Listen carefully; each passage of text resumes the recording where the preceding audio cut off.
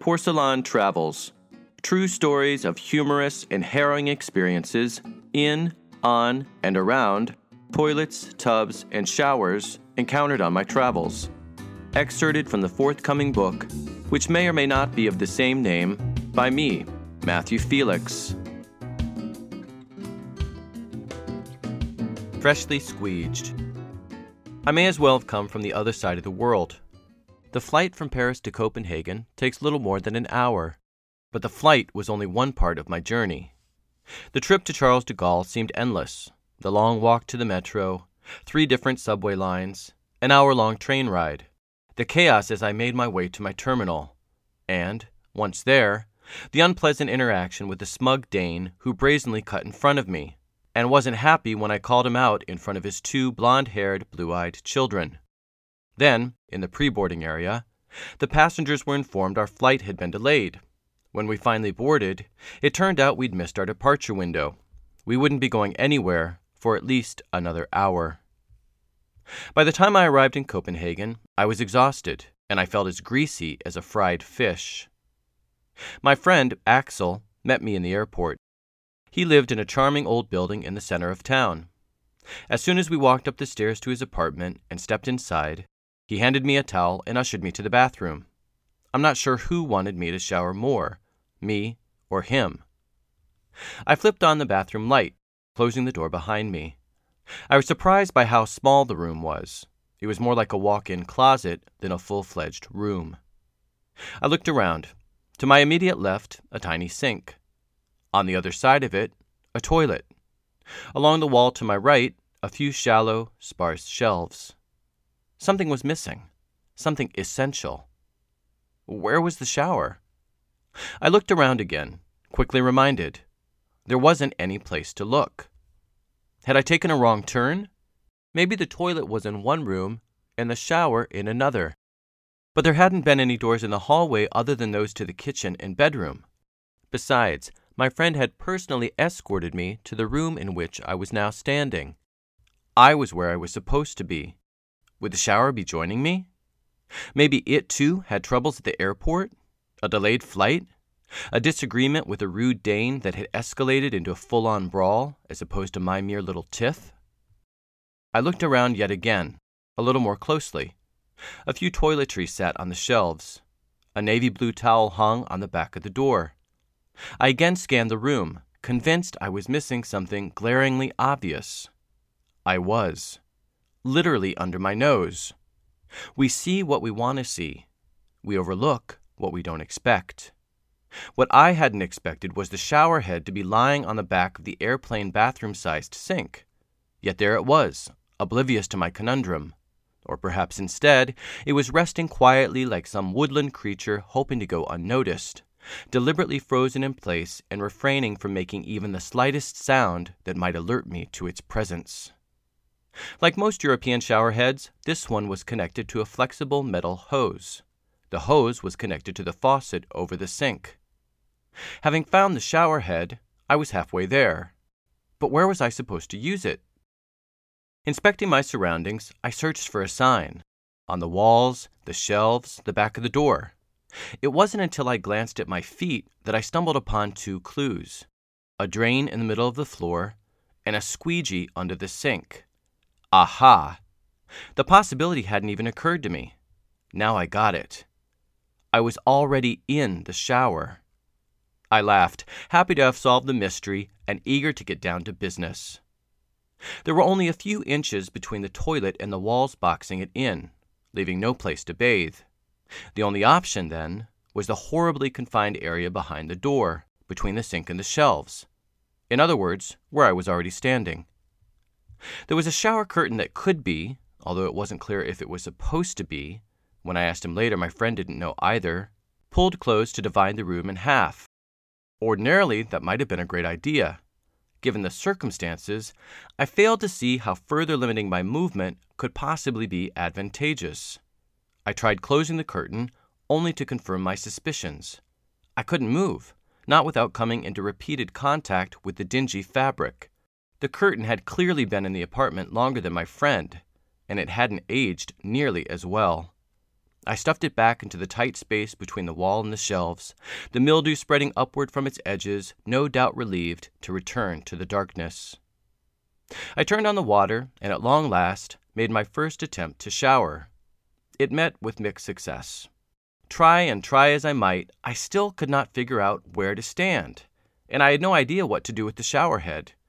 I couldn't put it back on the sink while the water was running. The water would have gotten everywhere. But I couldn't turn the faucet off either.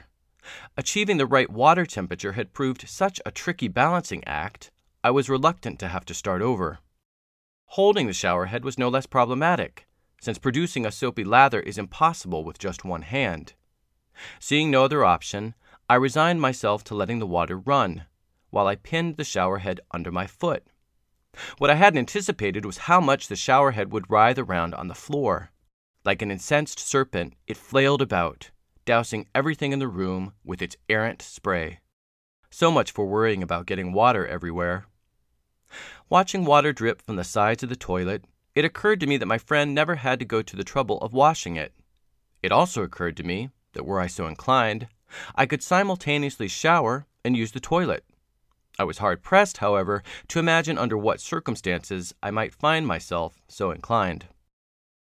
Fatigue from my travels setting in, I finished my first shower in Copenhagen. It hadn't been easy, but I had pulled it off. A little perseverance goes a long way. After cracking the bathroom door to let out some steam, I dried myself off and squeegeed the floor, pushing the water down the drain. I then directed my attention to my teeth. Putting toothpaste on my toothbrush, I turned the water on again.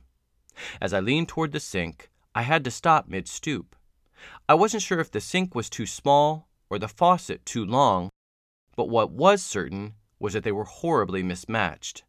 The faucet extended so far from its base that it almost touched the edge of the basin. Moistening my toothbrush without leaving globs of toothpaste on the faucet or sink required a surgeon's calm precision. Washing my hands would be nearly impossible. Weren't the Danes known for design? I recalled that the Copenhagen store in San Francisco had met its demise many years earlier. Returning my attention to the task at hand, I managed to get enough water onto my toothbrush to brush my teeth. Once I was done, I nonchalantly spit out a day's worth of bacterial buildup, just as I had countless times before.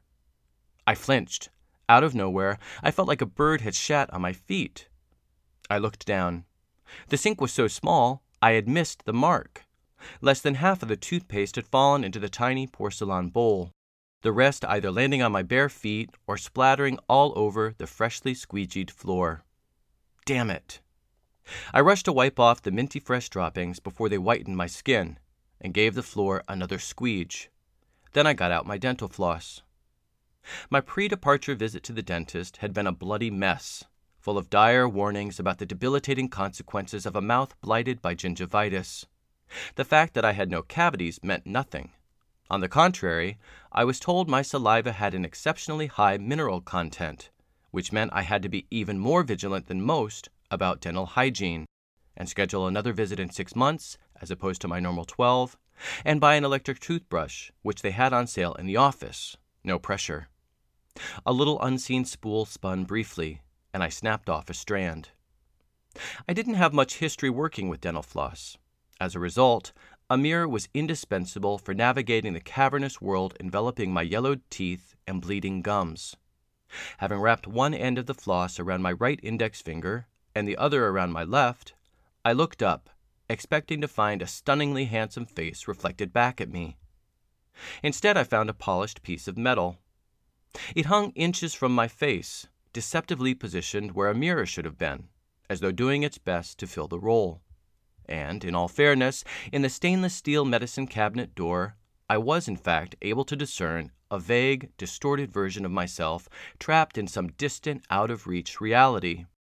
Distracted by my beguiling search for the shower, I had failed to notice that the bathroom also lacked a mirror. How did the Danes all look so good?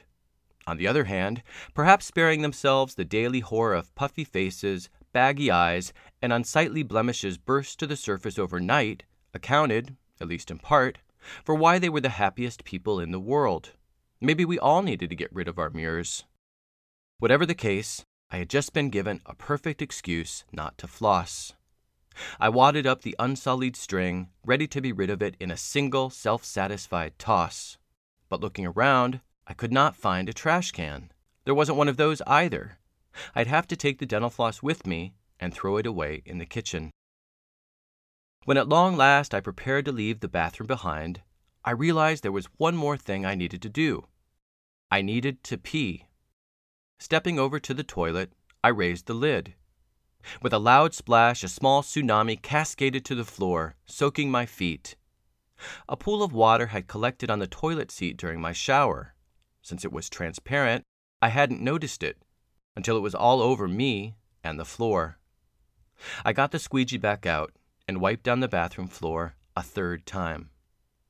I wish I could say I learned my lesson, that like putting a hand onto a hot burner, I didn't need to learn it a second time.